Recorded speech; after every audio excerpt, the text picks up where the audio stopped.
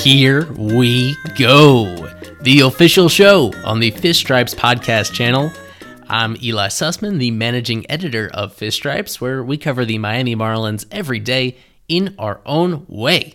This show presented by our partners at Symbol, the stock market for sports, coming off a week where we dedicated this podcast feed and this time slot to the minor league side, earning their stripes. Those 2 episodes, 2 interviews are still up there on our pod feed. Wherever you subscribe to us, be sure to check them out if you haven't already. Rate and review the pod on Apple Podcasts if you haven't already. Thank you in advance. A brief note about this current episode where I was delayed by a few minutes because I was locked in to the game in progress from the High A Beloit Snappers, started by Antonio Velez with Evan Brabant coming in relief. And together, they entered the 9th inning with a perfect game intact. It was just 2 outs away from getting to the mountaintop, and then Quad City's prospect John Rave singled against Brabant to break it up. On the other side of the equation for them, shout out to Troy Johnston, the slugging first baseman outfielder He scored the first run of this game. He incited a rally in the bottom of the 8th that really allowed them to pour it on. He's now hitting .351 for the minor league season. It's his first full minor league season. He was a 17th round draft pick of the Marlins back in 2019, and there's really no other way to slice it that he is the front runner for Marlins Minor League Player of the Year honors to this point. Nearly 2 months into the minor league season, not quite at the halfway mark yet, but nobody can really keep pace with this guy, either in the Marlins organization or really there's very few guys across the entire minor leagues who are hitting as consistently as he is, especially in run-producing situations. He's been healthy, fingers crossed that it stays that way. Enormously impressive. So shout out to Troy Johnston. I'm sure you'll be hearing more about him as this summer progresses. Switching back to the major league side, I was thinking of focusing this episode on Sandy Alcantara, kind of an appreciation pod about Sandy and how great he's been. Entering his start on Sunday, a matchup with Max Scherzer, got a lot of eyeballs on him. And based on how he's been pitching throughout most of the month of June, this was a big opportunity for him to kind of jump back into the All-Star game conversation, which is still about a week and a half until they finally make those decisions about the pitchers that will be involved on the All-Star team. Instead, as you know, he looked kind of shaky from the jump. Remarkably held the Nationals to just 1 run through the first 5 innings, and then things really blew up in his face in the 6th inning. Digging a little deeper into that performance and then also putting into perspective how he'd been using his pitches the previous couple times out, I made a switch, and we'll be talking about Sandy, but we'll also be talking about 2 other Marlins pitchers, so 3 pitchers overall on this team that I feel have been most significantly impacted by this week in baseball, where the substances checks have been put into play, where Major League Baseball umpires every single game checking these pitchers for what they consider banned substances. And no Marlins have been caught, but I feel there have been some ripple effects that are worth diving into a little bit. First, some takeaways from the last 3 games overall, Friday, Saturday, Sunday. So the Marlins, after losing the series opener on Thursday to the Nats, they take 2 out of 3 the rest of the weekend to split the 4-game set, and they now stand at 33 and 44 overall. As somebody brought to my attention on Twitter, Skeptic Fish Fan, thank you for this. The Marlins are on pace for 69 wins for this season, despite their positive run differential. Individuals who stood out from this weekend, you need to start with Zach Thompson. He pitched on Saturday, got the win, career highs across the board for him, where he wasn't even fully stretched out as a starter a few weeks ago when the Marlins called him up in Boston. This was his 4th straight game against a pretty tough lineup on paper. He's faced Boston, he's faced the Cubs, he's faced the Braves, and now here facing the Nationals, who had been one of the hottest offenses in baseball in the couple weeks leading up to this matchup. Thompson goes 6 terrific innings. He strikes out 11, something that no Marlins pitcher had done since 2019, and that's saying a lot because we know how much talent this Marlins rotation has had the past couple seasons. Even the 2 runs that he allowed, both technically earned, but on shaky defensive plays in the outfield, plays that probably should have been made better by Jesus Sanchez, and also one by Starling Marte. More on Marte in a few moments, that contributed to the runs, even when including that. Just a great outing from him. 1-2, and he gets Soto to swing and a miss. A little bit more, and it's all good. He did it again. To Bell, same way. 2 balls, 2 strikes. And a swing and a miss. Zach Thompson, 11 strikeouts, a season high for the Marlins this year. What a day. The Zach attack. What stood out most is his curveball. Prior to this, I mean, his most successful pitch had been the cutter, which he had shown an ability to really locate well and get some late break on, swings and misses, and he complemented that in this outing with that curveball, responsible for 7 of those 11 strikeouts, so consistently keeping it at the knees or below, and that worked 2 different ways. It worked ways in that he was able to steal a lot of strikes, in both early in the count, and also went back to it in 2 strike situations to get strikeouts looking. He was consistently at the knees or below the knees, where of course you can get chases below the zone, provided that you're ahead in the count in the first place. A remarkable job from him. Still so humble, still so low profile, because he was a minor league signing this offseason, someone who did not pitch particularly well in AAA before his call-up, and even then he was not a high priority for their AAA affiliate. Gets forced into action, of course, by all the injuries on the Marlins rotation and some underperformance by the guys with more prospect pedigree. He has seized this opportunity, now has a 2.00 ERA, only allowing 1 base runner per inning to this point, and now he's shown what was so critical about this game is the length that he showed, that he got stretched out to like 91 pitches. They started going a 3rd time through the order. He is making himself. We already focused on Thompson quite a bit on I guess one of the pods a week and a half ago or 2 weeks ago. That he's going to be a very important piece to this team the rest of the season. They'll have to see if they have something legit in Thompson, and the fact that he could have his curveball working like this, we already recognize start after start after start that his cutter is a legitimate major league quality pitch, if not an above average pitch, at least an average major league pitch. And now this next wrinkle on top of that. Very impressive by Thompson.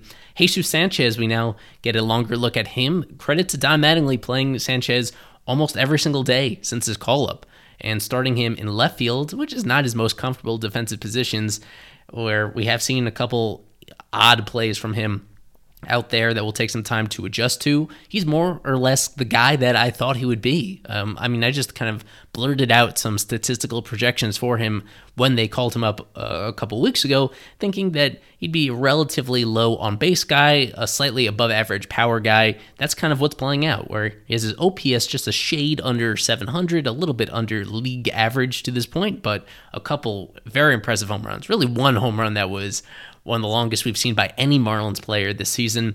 Also has a lot of really hard hit balls in addition to the ones that actually go over the wall itself.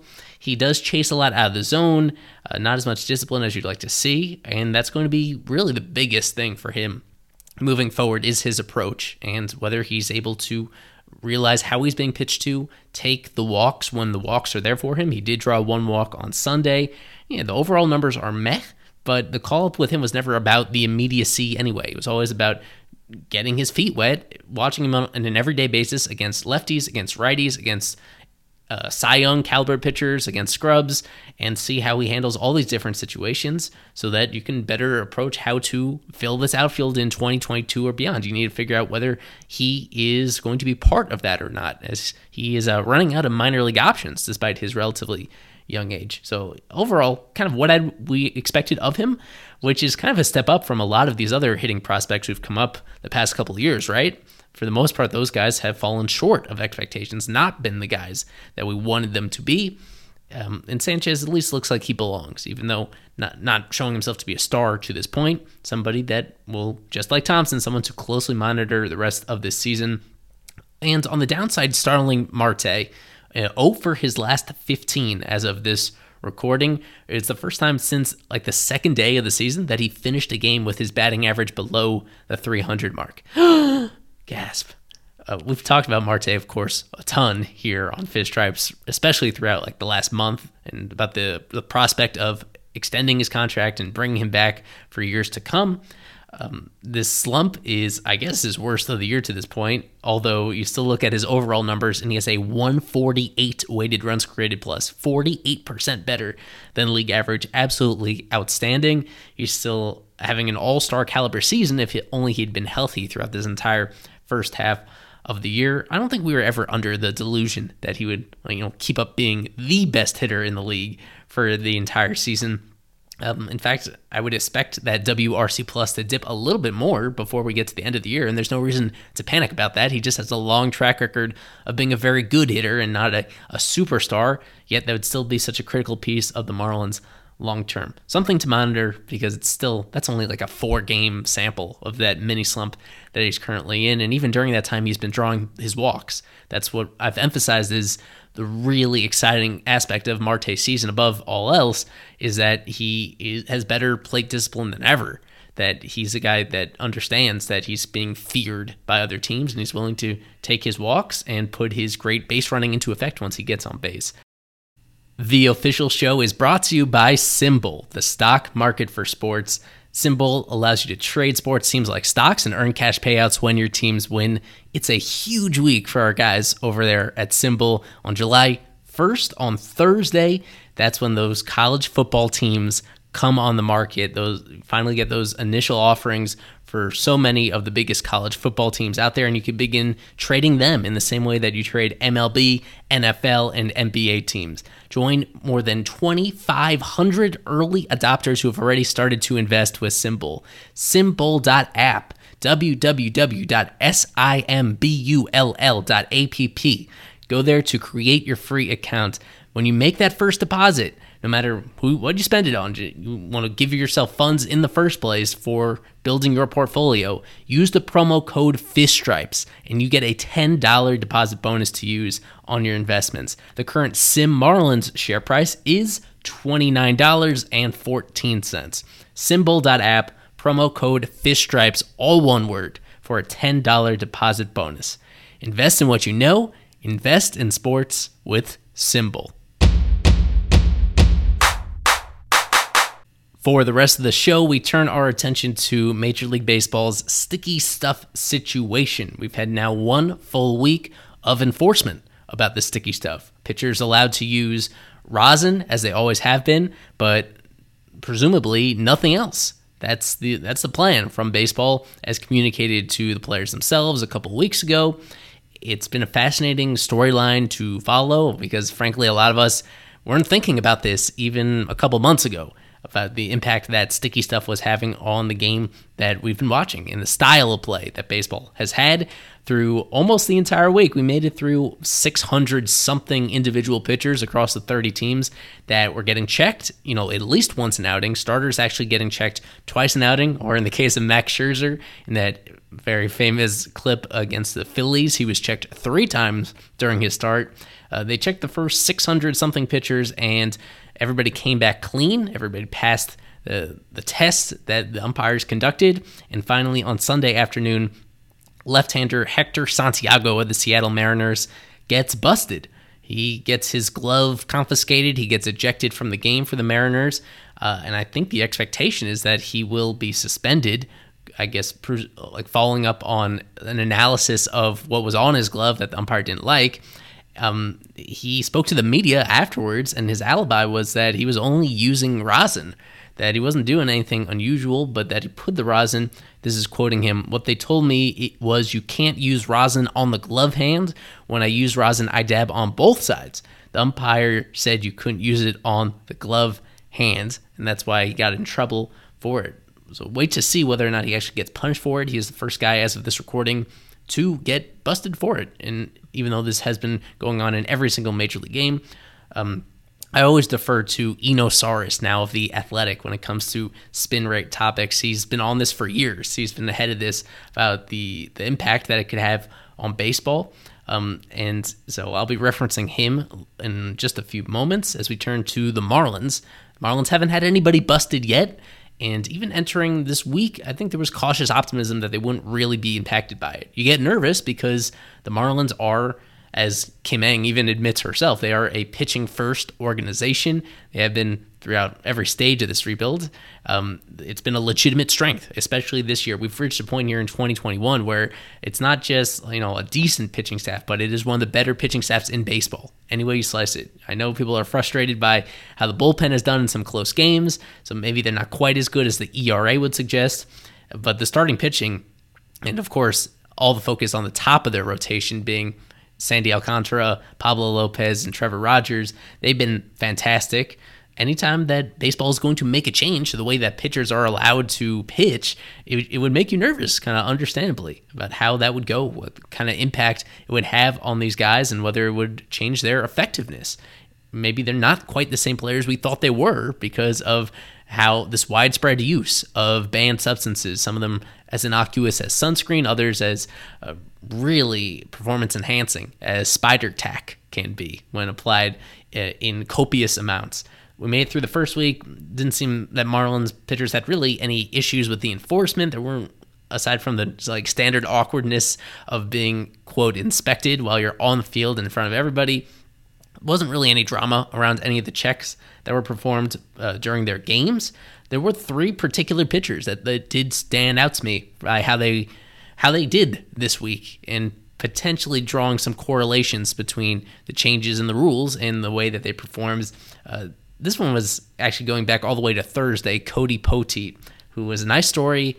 His first few starts in the majors, in some ways kind of almost an unprecedented start for a Marlins pitcher that was called up, especially someone like him who had been a farmhand for 5-6 years and just did not draw a whole lot of attention. We didn't think he was good enough, that his stuff was interesting enough to play in the major leagues, and to our surprise it did. He got that minor injury. He came back from the minor injury. All things considered, looked all right in his first start back. There was some natural rustiness. And then in this outing against the Nationals on Thursday, he was terrible. Definitely his worst outing as a major leaguer. Only makes it through 3 innings.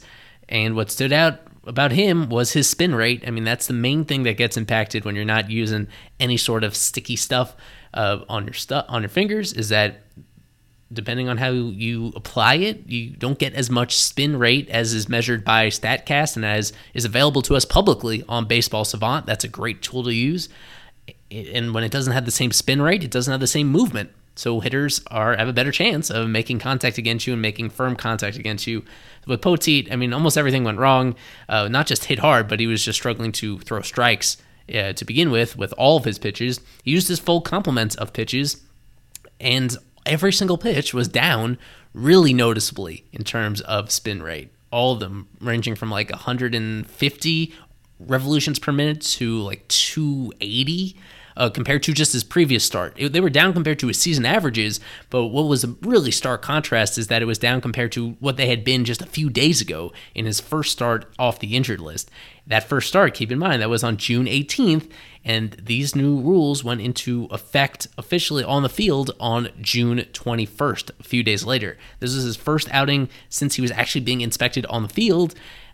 He did not perform like his usual self, and we have to wonder whether he prepared for the start differently, knowing that because he was unable to do some of the things he was accustomed to doing so far as a major leaguer. The ones I wanted to dive into a little bit more, because wait to see on Poteet. He's still in the rotation for now. We'll have a chance to avenge himself. The 2 really the biggest stars on the Marlins pitching staff this year have been Anthony Bender and Sandy Alcantara. And you know how much I adore Bender, man. To this point, still a nearly flawless year. A couple inherited runners that he let score early on this year, a couple unearned runs as well, but he enters this new week nearly 2 months into his major league career with a 0.00 earned run average. It is tied for the 5th longest unearned runness streak, sloppy, 0 ERA streak of all time to begin somebody's career. He's been, you know who he is. He's a 2-pitch guy for the most part with a sinker and a slider. Occasionally uses a 4-seamer.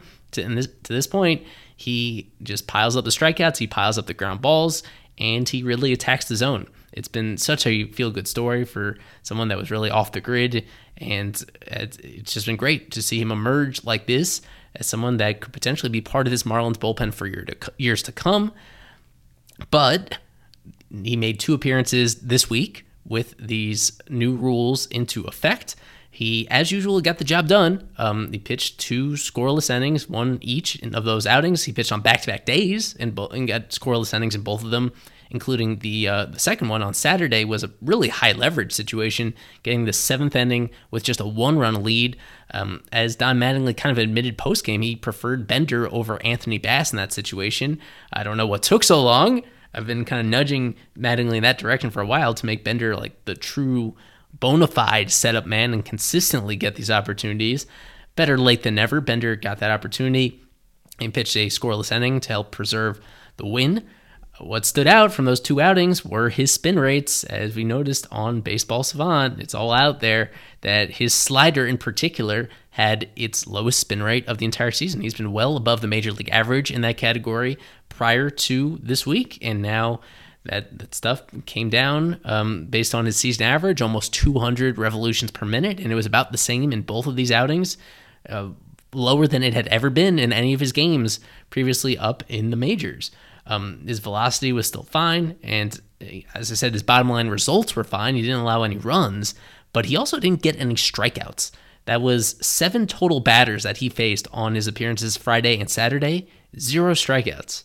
It's such a small sample, but when you look at the rest of the season that he's had, he has never had a stretch like that. He hasn't had a stretch where he faces 7 batters and doesn't get a strikeout. That's the kind of ridiculous standard that he has set for himself so far in his nearly perfect rookie year.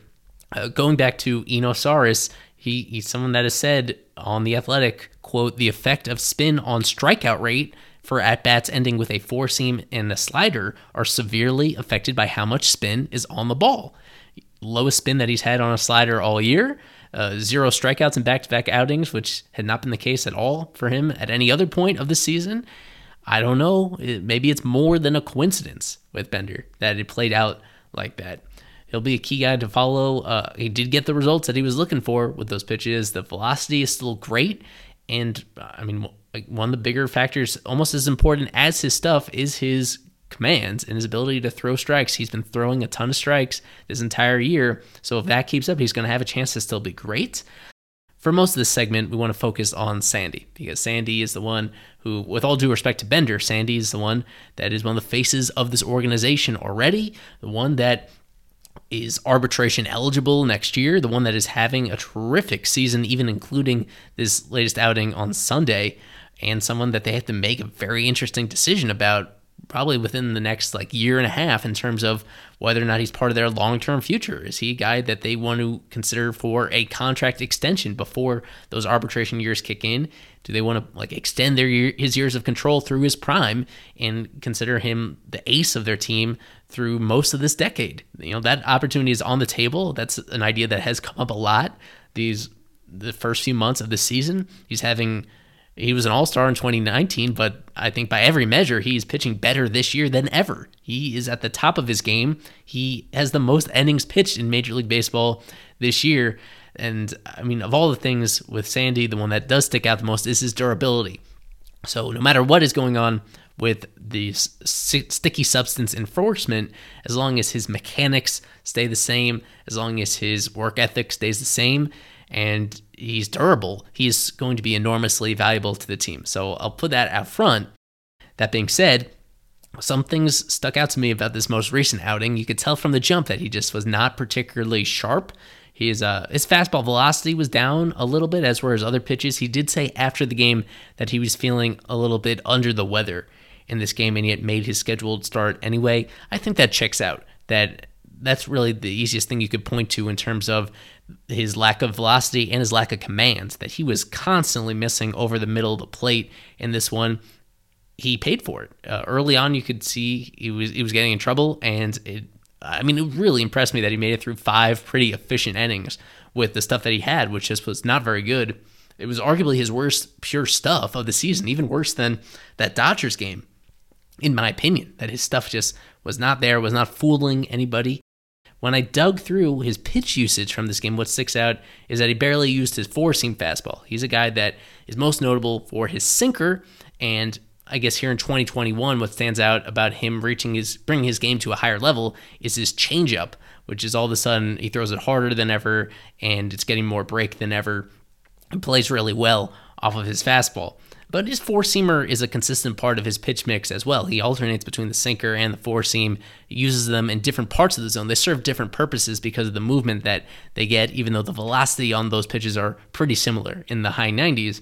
He only threw 7 four-seam fastballs in this game out of, 80-something total pitches? Let's see what the number was. 90 total pitches, only 7 fastballs.